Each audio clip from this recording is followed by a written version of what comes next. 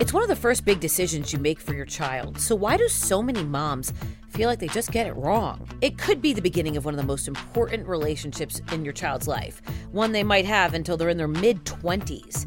Today we're talking about finding the right pediatrician for you and your baby. This is an issue I am knee-deep in right now.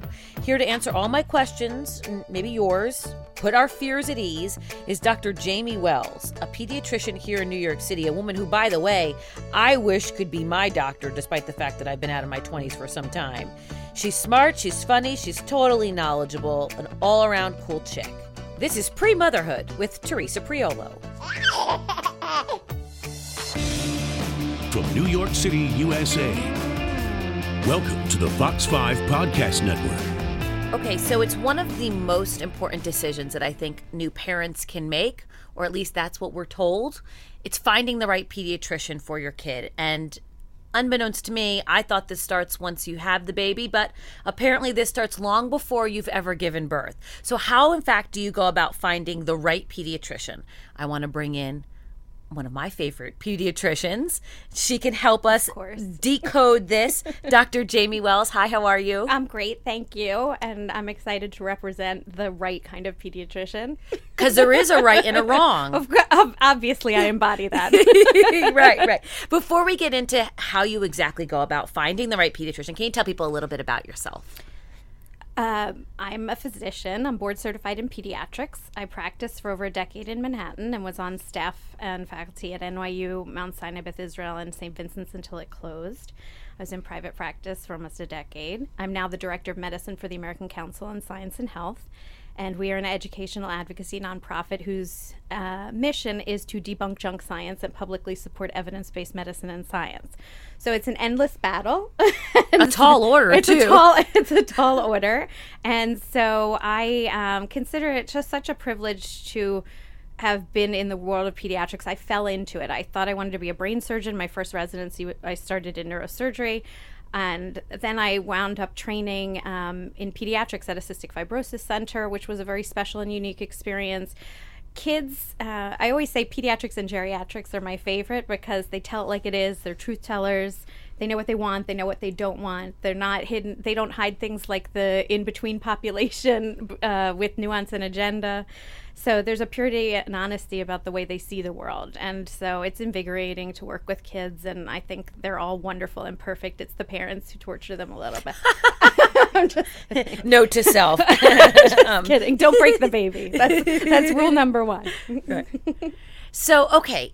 We started off by saying that there were good pediatricians and bad pediatricians. And unfortunately, I think for new moms, new dads, you don't know the difference, especially in today's day and age, where I feel like the doctor who has his or her own office and maybe has two nurses and it's quite a small practice and not this big conglomerate, they seem to be falling by the wayside. So you get pushed into these really big, almost factories. And not to say that there's not fantastic doctors in those groups, because we know that there are. But no longer do you just go to the guy around the corner or the guy down the block or perhaps even the person that your sister or brother went to. I feel like there's a lot more work that goes into now finding the right one for your kid. Well, there shouldn't be work finding into it. You know, number one, we're taking such a departure from the joy of the experience. So be grateful to be pregnant. Enjoy the spontaneity that you can have. If you're in a Manhattan, New York City area or certain cosmopolitan areas, that's for sure, you're very hard pressed to find someone who's not a wonderful champion for you and your family. That doesn't have to be approached with a PhD level of overthinking, second guessing. The reality is that people put so much emphasis on finding the perfect pediatrician, the perfect this, the perfect that, the right school, the right whatever, and you just transition one worry to the next. The reality is that there are people who do believe in that old world style of care. 100% of my patients had my cell phone and email. I did home visits. I think being a pediatrician is a very special time in a person's life. I don't care what profession parents have. I don't care what socioeconomic strata. I don't care what ethnicity. Whether you're a 50-year-old first-time parent or a 20-year-old first-time parent, same-sex couples. having a child is the grand humbler and the grand equalizer. And so finding a person, a pediatrician, who, number one, you should want to see how they interact with your child. So there's this whole push to meet and interview pediatricians for their personalities, which I never think is the greatest thing in terms of, it's a great thing in terms of finding someone that you want to be your event planner or someone you want to be your PR person. But the reality is, in medicine, I would say the vast majority who go into pediatrics want to help children. So I wouldn't go in with such a suspicious, it's amazing how we have so many fears today with vaccines, with everything. And the reality is you'd be pretty hard pressed to find a pediatrician whose mission in life is not to help children and make their life better, right, and focus on their best interest. Are there bad actors? As in anything? Yes, like anything else. But I definitely, everyone's interest is different. I wouldn't be looking at anonymous blogs on the internet. People have a tendency, when they're angered by something, to write whatever they want, but you don't know the entire account and the story with regard to that. You don't know whether they were compliant or not compliant, because the reality is a pediatrician or a physician is bound by privilege, and they will never be able to share the other side of that story. I would speak to the people that you trust. I would listen to your OB, but read between the lines with certain healthcare professionals. They will tell you who they kind of nudge you to a certain extent or another. Yeah, because everybody has their favorites, right? Yes, but they're different communities and different cultures. I've encountered certain cities and things where there's a lot of cronyism, where it's so-and-so's son's brother's sister. Doesn't mean that's the best person for you. In New York, I actually think it's quite about going to the absolute best person. But my hair would stand up on end when I find an over-marketer in the field of medicine. Totally setting aside plastic surgery and dermatology, which are different beasts. When you're talking about internal medicine, pediatrics runs the span of newborn till age 22 typically. In New York, actually, some are staying with their pediatrician till 28 later or whatever. Nobody wants to leave the pediatrician. People are almost 30 and they're still seeing We're fabulous. Why would anybody want to leave? I got hugs with after shots. I gave lollipops. By that point, you're being invited to weddings. Oh, I have treated the babies of people that I was their pediatrician. As ageless as I may seem, I, had that experience. So I grew up in a family of physicians. We all cared for my grandparents who lived with me when I grew up. We believe in an old world style of care. I think that does still exist. It's very regional dependent. Unfortunately, with the way of healthcare and overheads and medicine today, which we're not going to get into because we'll go down a rabbit hole, which is that's an important topic for another day. It's a very important topic, but that's why you're experiencing a lot of what you're talking about these larger groups. So I would say speak as well to you can get basic fundamental information that someone is who they say they are by looking at their state medical board. Every state has different requirements, but most of them are pretty in sync with one another in terms of the minimal requirements of graduating from an accredited medical school, not having a criminal record, being board certified. Someone who says they're board eligible is not actually a thing. You're not technically allowed to really convey that, apparently, according to the boards. You can be a graduate of a residency program and you could have a couple months till you sit for your boards, but board certified is something, what you want. It is what you want. And now there's pushback in terms of a lot of these maintenance of certification and things, but that's again another topic for another program. But you can see fundamental things that someone has the basic credentials to practice in pediatrics. But I never put convenience in a top level consideration of finding a physician. And a lot of people, unfortunately, today, you start having 4 kids, you start having 2 kids, you have 2 parents who work, you have these other things. There tends to be more flexibility in a larger group practice. Mm-hmm. However, with a larger group practice, you oftentimes will have a lot of nurse practitioners in the practice group. You may not be seeing a pediatrician every time you go. And is that a problem? I mean, especially since I don't know personally because I have never gone through that. Is that an issue that if you join a big practice that you may not see the pediatrician all the time? Well, I wouldn't accept not seeing who I want to see, but I believe in empowering people to be their own advocates. But that's what people need to know. And some people don't care about that. However, it has been affirmed over and over again that continuity of care has greater outcomes, more, you establish a relationship. It's not just about, when you're choosing the pediatrician, it's not just about how your child interacts with them, that they find a trust, that you have a trusting relationship. You could have that you have a nice chemistry with that person. And the reality is you don't have to torture yourself with indecision. This is your child. This is your family. It is a much more therapeutic relationship if you realize that this is not the right fit for you and you change practices. And that's a wonderful thing that we have the luxury of doing in this country, to be able to find an alternative that might be a better solution for you. So you'd be very hard pressed to find someone who's not capable to do certain things. But I would say trends that I've witnessed, people tend to stay with the pediatrician for as many years as they possibly can when they find the right person. Right. They don't want to let them go. They don't want to let them go. And you do become a part of their family. And I found very much that people tend to, when they trust their child with you, they only trust you for every decision for every extended member of the family. And what you wind up having in half your visits are, you have grandma, grandpa, you get to know families. You get to understand the phenomenology, the life experience, settings. You want, as a pediatrician or physician, to set a family up to succeed. So if there's a single parent home and the alternatives are a medication that's given 6 times a day with someone who has 3 jobs, you're not setting that person up to succeed. Yeah. And, the art of medicine is understanding who needs more information, who requires less, in terms of some people will forever search for more and more information, but it compounds their anxiety. So you want the relationship to be a mutually therapeutic one. And that's the ultimate goal, so that when you do get in situations where things happen that were unexpected, an injury on the soccer field, an illness is diagnosed, whatever it is, the life event that happens, that there's someone that you trust and value. So what I would view as superior, of greatest import in finding a pediatrician, is someone that you trust and feel comfortable with, that you feel your child feels comfortable with. I don't think interviewing 50 million pediatricians really does much to really further the cause in terms of after a while they all kind of sound the same, right? With a smaller group practice, you could probably get the luxury of seeing the same person way more often, and then when that person's out, you may have that 1 or 2 times where someone else.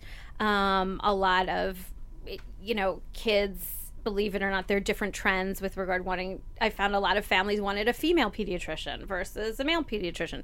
To me, I don't really care who my doctor is. That's a very generational thing. I just want them to be good. You want the best person who you have faith and confidence in, who, but I can say that with families, you see them till their 22nd birthday. You see them through their first periods. You see them through their first heartaches. You see them through every transition in life. You see them when the parents want to bang their head against the wall in terms of adolescence. You see them when there's chronic illness in adolescence, which all teenagers want to be like everyone else. So a chronic disease tends to flare to the extreme in those situations because kids will test their limits.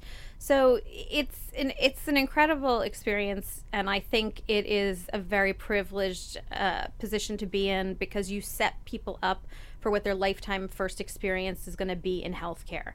So I always say everyone needs a pediatrician no matter the age. Right now I'm helping, geriatric family members. So but everyone needs a pediatrician. I told you that my pediatrician, I saw her until I was 20 or 19, and now my niece, my nephews, my goddaughter now see her. And she is one of the most phenomenal physicians I have ever come across.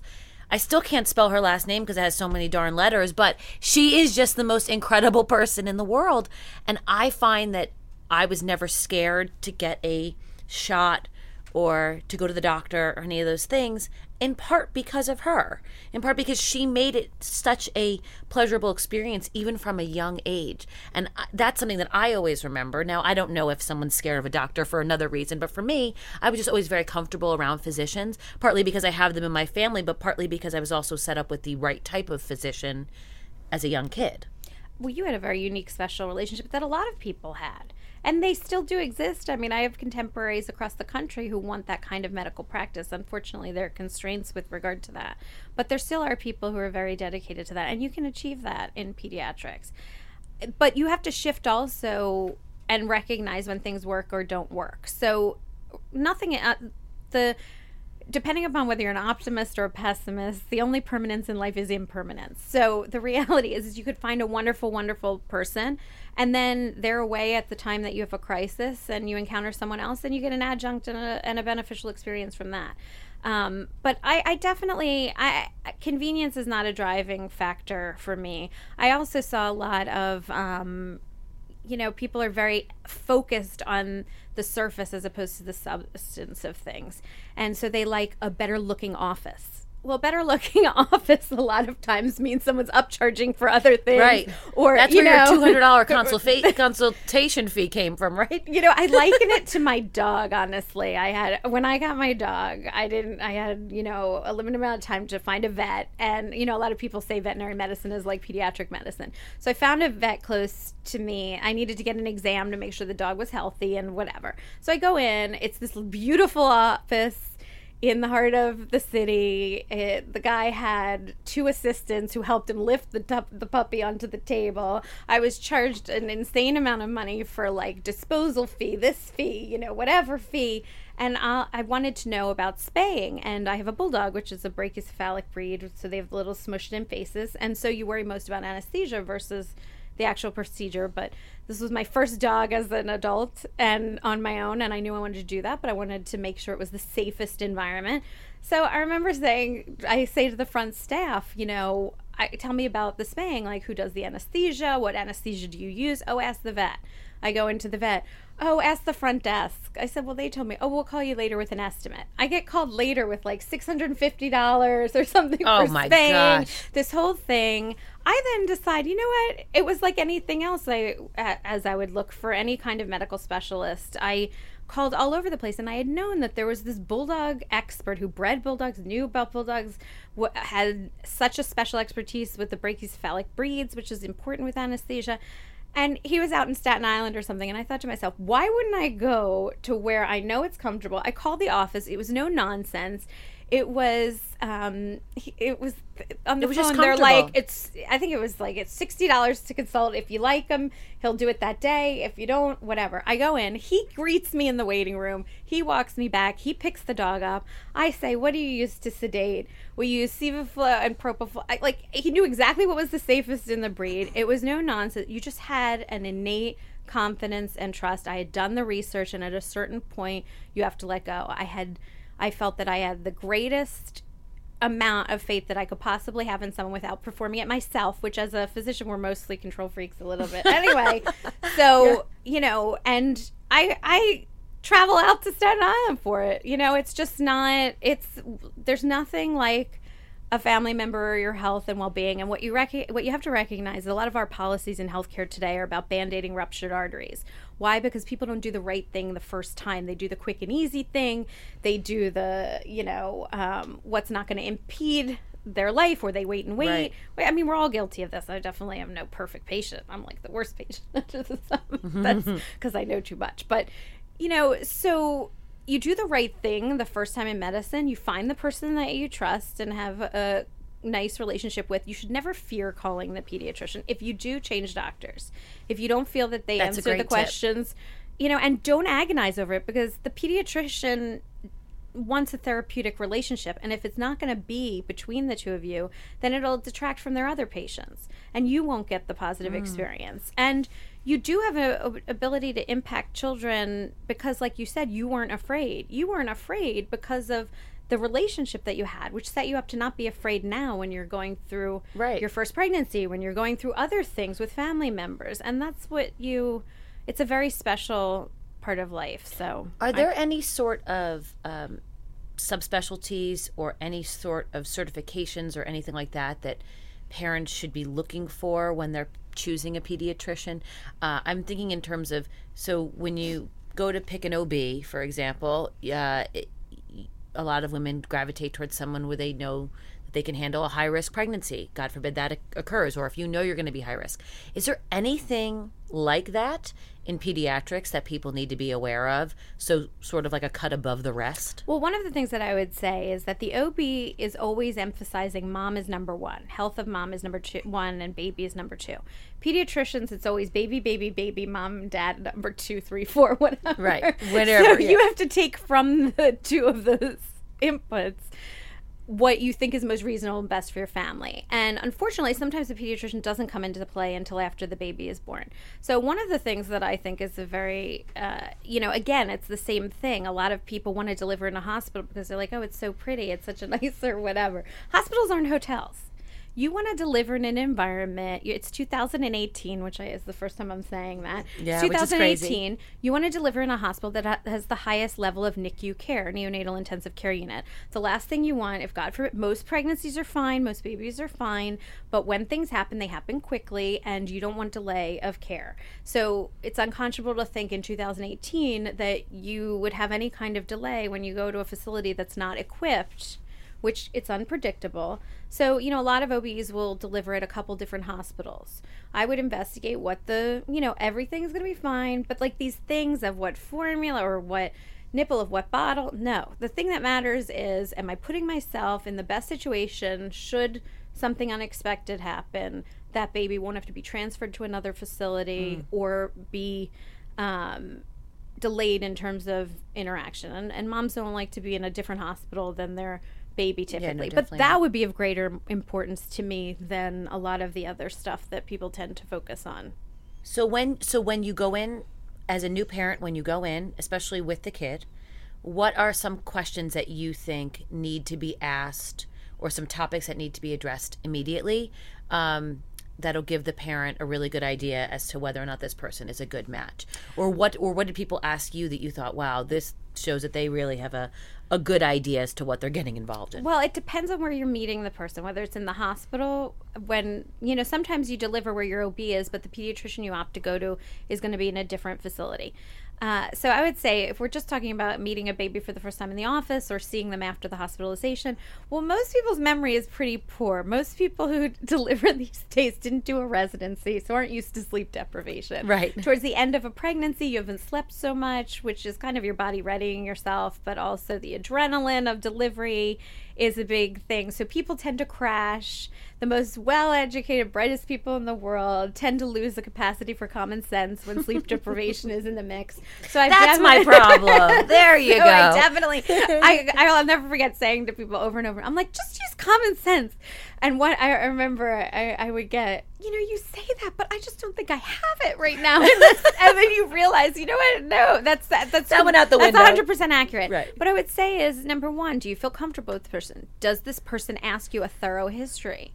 Did they ask you about your, 80% of the picture to diagnose things in advance of them becoming a problem is taking a good history. Did this person ask you a detailed family history? Did they ask you about the entire pregnancy? Did they want you to show them verifying documents from that pregnancy, not just take your word that, oh, yeah, I was negative for everything. Well, what were you negative for? Oh, everything. No, that's not someone who's conscientious and going to be the person. Negative for everything doesn't mean anything to me. That just means that you had the baby and you're standing before me. Although some people forget the baby at the first visit. I always say, people forget the documents, people forget a spouse, people forget a baby because they forget the baby? Yeah, it's happened. What do you mean? They leave it at home? Because they're overwhelmed. They had a C-section. They had, some people, I'm telling you, don't do very well with sleep deprivation. Dr. Wells, if you forget the baby, you've got big issues. Father, with other parts. Oh, that's good. So Fido isn't watching the kid at home. Does the pediatrician disrobe the entire baby, examine from head to toe the baby to make sure that everything is normal? How do they talk to you about when they examine? Do they explain to you what they're looking for or what they're not looking for? And some, some people benefit from everything looks great. Other people do not benefit from that. They're left with more anxiety. Yeah. And so I would say, how engaged is the person? Do you feel rushed? Do you feel that you're afraid to ask a question? Certainly, if you have a feeling of distrust or a feeling of whatever, you don't have to go through that 50 million, cycles in your mind. It's your child. Go to someone else. Move it along. Yeah. All right, so that's the big thing, really just seeing how they interact with the baby and also how they answer your questions. And if you're satisfied. That they're comprehensive and that they want to see the hospital paperwork, that they want to see that they're following up on these things. The most important thing in these first visits are, number one, the baby's eating, peeing, pooping well. These are your greatest indicators of well-being. Are they wanting to make sure your newborn screen was performed. Are they following up with it as opposed to just waiting to get results? Because No News is good. Newborn screen blood test is performed on all babies throughout the country, but each state has a different level of tests that are performed on it. It's taken from a prick from the heel after 24 hours of life and the baby in the hospital, but is mandated by law. The blood gets sent to the state and is tested for a whole host of conditions. Most overlap between states, but some states have more extensive panels than others. In New York, for example, you could potentially, if you are compulsive and anal like myself, then you can start calling around like 12 days typically, the state to get the results. Other people might be satisfied like, oh, I haven't heard anything, so it's fine. No, because everything that the newborn screen would be more important to me. It's not something to worry about. It's just something to say, okay, it's a screening tool, so it can have false positives. It's not, which would then warrant doing more confirmatory testing. And false positives are not uncommon. But that would be something where the purpose of the newborn screen is to pick up conditions that when you intervene that early, 2 weeks of life versus 6 months of life. Like what? What kind of conditions? So actually how it began was years and years ago, there is a condition called PKU, phenylketonuria. And what they discovered was all of these patients in a lot of psychiatric facilities who developed profound mental retardation had a disease called phenylketonuria. They couldn't break down phenylalanine, and that occurs in foods. So if you give a baby a phenylalanine-free formula from the time they are born, they live a normal life, normal intelligence, normal everything. If you start them on regular formula, a baby who has PKU, which is a very, very rare condition, then they start to deposit that undigested phenylalanine as they age in the brain, and it causes major problems. Wow. So this was discovered, and so the newborn screen is often called the PKU test. And then over the years, a lot of things have been added to it. So cystic fibrosis is on there, sickle cell, galactus. There are a whole host of inborn errors of metabolism, congenital hypothyroidism, HIV, because there's a window between when mom could be infected pre-pregnancy versus post-delivery. So this is really important So stuff. it's very important. It's not something to preoccupy yourself with, but again, it would be something, like these are the things that matter. A healthy child, a healthy baby, a healthy family, each feed and taking the temperature every second of every day, not a literal temperature, but figured it, we do these polls, these polls that you hear all the time on the news. Well, I'm at the news, but you hear the polls every hour. Well, we don't take a temperature every hour on someone. Right. Don't do that on things. There's certain fundamental things. You want to know your baby's gaining, growing, meeting their milestones. They don't happen precisely for every single person. There's not something that happens definitively at 2 hours of life for 100% of the babies in the same way. So, those are the things that matter. Did your pediatrician ask about that? Did your pediatrician make sure it was performed at the hospital? If things happened at the hospital, which can happen, sometimes there's jaundice and a baby is kept there a little longer. Sometimes moms have issues and things. So did they ask about that? Did they speak to the OB to find out about it? So these are the things that you can determine how comprehensive someone is or not. Maybe you don't want someone as comprehensive. Maybe your personality is better for someone who's more like, these are the big things. I don't care about the other, extensive things. But newborn screen is pretty important. And no news is good news is unacceptable to me in medicine. I want to see the negative result. I feel like I'm going to be the mom where I'm going to come in with a list of 25 questions and be like, so can you also tell me your own blood type? And can you show me documentation of exactly where you went to school just to make sure you're perfect for my kid? So I think that a lot of moms and dads certainly have so many questions, but it's nice to hear that it can be as simple as just finding the right person that's a good match for you. And a lot of times people go through these extensive everything and then they wind up delivering. I always say with regard to an OB, you want to meet every person in that practice because it is very possible that events occur, you have a hurricane, someone can't get to a hospital, whatever it is, that someone else is delivering your baby. Same thing. You could think you have your pediatrician picked out. You have an unexpected delivery. Everybody's fine and wonderful, but you encountered a pediatrician in the hospital who was the person assigned to the baby who you just fell in love with, who calmed you in a crisis, and that's who you decide you want to go with. And that's fine too. All right, awesome. Anything else that we should add on the topic of finding a pediatrician? No, I just think we're special. That's a perfect place to end it. That is the most perfect little bow ever. Dr. Jamie Wells, thank you so much. I appreciate it.